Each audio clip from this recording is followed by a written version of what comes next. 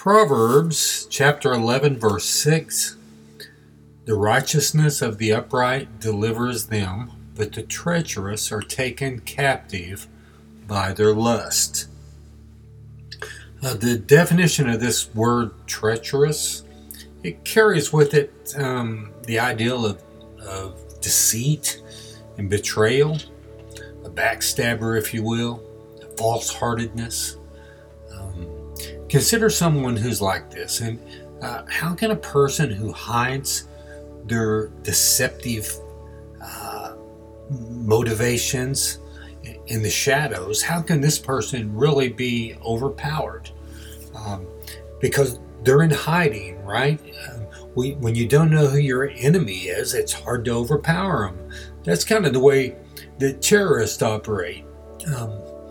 They hide in civilian clothes and they bunker down among the people, even around orphans and elderly.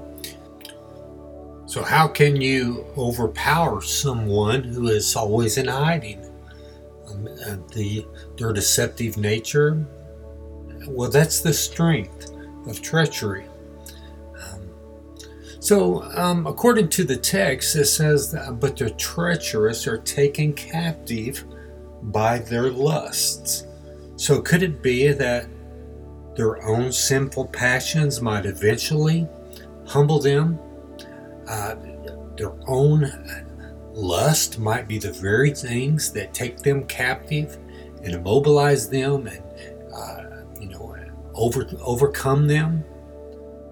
So I think that's what this text is saying. Here's one of the many possible timelines of this individual. And these are people who clothe themselves as an upright citizen, maybe where you work or where you go to church. They're selfish, they're greedy, this kind of thing. It causes them to be deceitful toward others. And I mean, truthfully, we all see this type of attitude tempt us in our own life. It wants to resurface in our life. We're all broken people. We're, even as a believer, we're a work in progress. And so we have to be aware of this and, always be on the watch for these kinds of things to surface in our life. But one by one, each of the relationships in a person who is overcome with this type of thing in their life, the relationships, they suffer. They lose more and more trust among their fellow workers, where they work at, and even among their boss. Their self-centeredness, it severs relationships between their in-laws and even between their own parents. Begins isolating their spouse and their children and close family, the friends of the family. And when all these things are cut off, they have great despair. Sure, in their greed, they took what was not theirs. They manipulated family. They stole at work. They took everything in the divorce, whatever. And now they're alone. And none of their stuff satisfies them anymore, in the very least. We were created for relationships. The two greatest commandments, to love the Lord your God with all your heart, mind, soul, and strength, and to love your neighbor as yourself. I mean, these are relational commands. And so that's what that's part of our purpose in life. So the false promises that our selfish lusts made to us, they didn't set us free as they promised they would, but they took us captive. Our text says, the treacherous are taken captive by their lust. So far here in chapter 11, we've seen these verses with the same type of thing playing out. Something like righteousness delivers, while sin enslaves. But today's verse is even more specific. It says, the righteousness of the upright delivers them. Notice it refers to the upright as being upright before they did righteous things. That's interesting.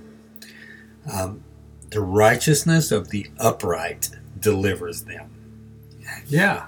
We cannot do righteous things in order to become upright. For one thing, we started out in sin, so we can never be upright on our own. And when we see Jesus as the greatest treasure and we hope in Him, we're made upright positionally through His righteousness. He imputes His righteousness to all who believe.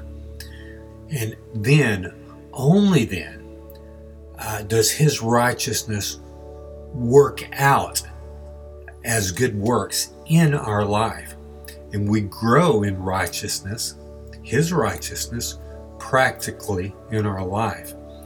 And then as Philippians 1:6 says, "And I'm sure of this, that He who began a good work in you will bring it to completion at the day of Jesus Christ." So He begins a good work in us. But remember when He created the earth, it took 6 days, right? And that was an amazing new creation that He made. But He did a work in us, and we became a new creation in like the blink of an eye when He saved us. But that work, He's still working on us. And this is going to be a great creation in Him that He has made and is making, that is going to be so much greater, I think, than the earth ever was, because we're new creations in Christ Jesus. And we're going to glorify God, not because of our own goodness, but because of His righteousness working in our life. So let's go to the Lord in prayer. Lord, thank You for Your word, Father. Thank You that that You are the one who made us upright, Lord, through Jesus Christ and His righteousness. And then it's His righteousness that works out in us, Lord. And through that, You deliver us, Lord. It's Your work in us. But those that are deceptive and self-centered, they are the ones that they think they're powerful, Lord, but they're taken captive by their own lust, Father, and sin ends in destruction, Lord. And thank You for life that comes through Jesus Christ. Help us to rejoice in You for that today, Lord. In Jesus' name, amen.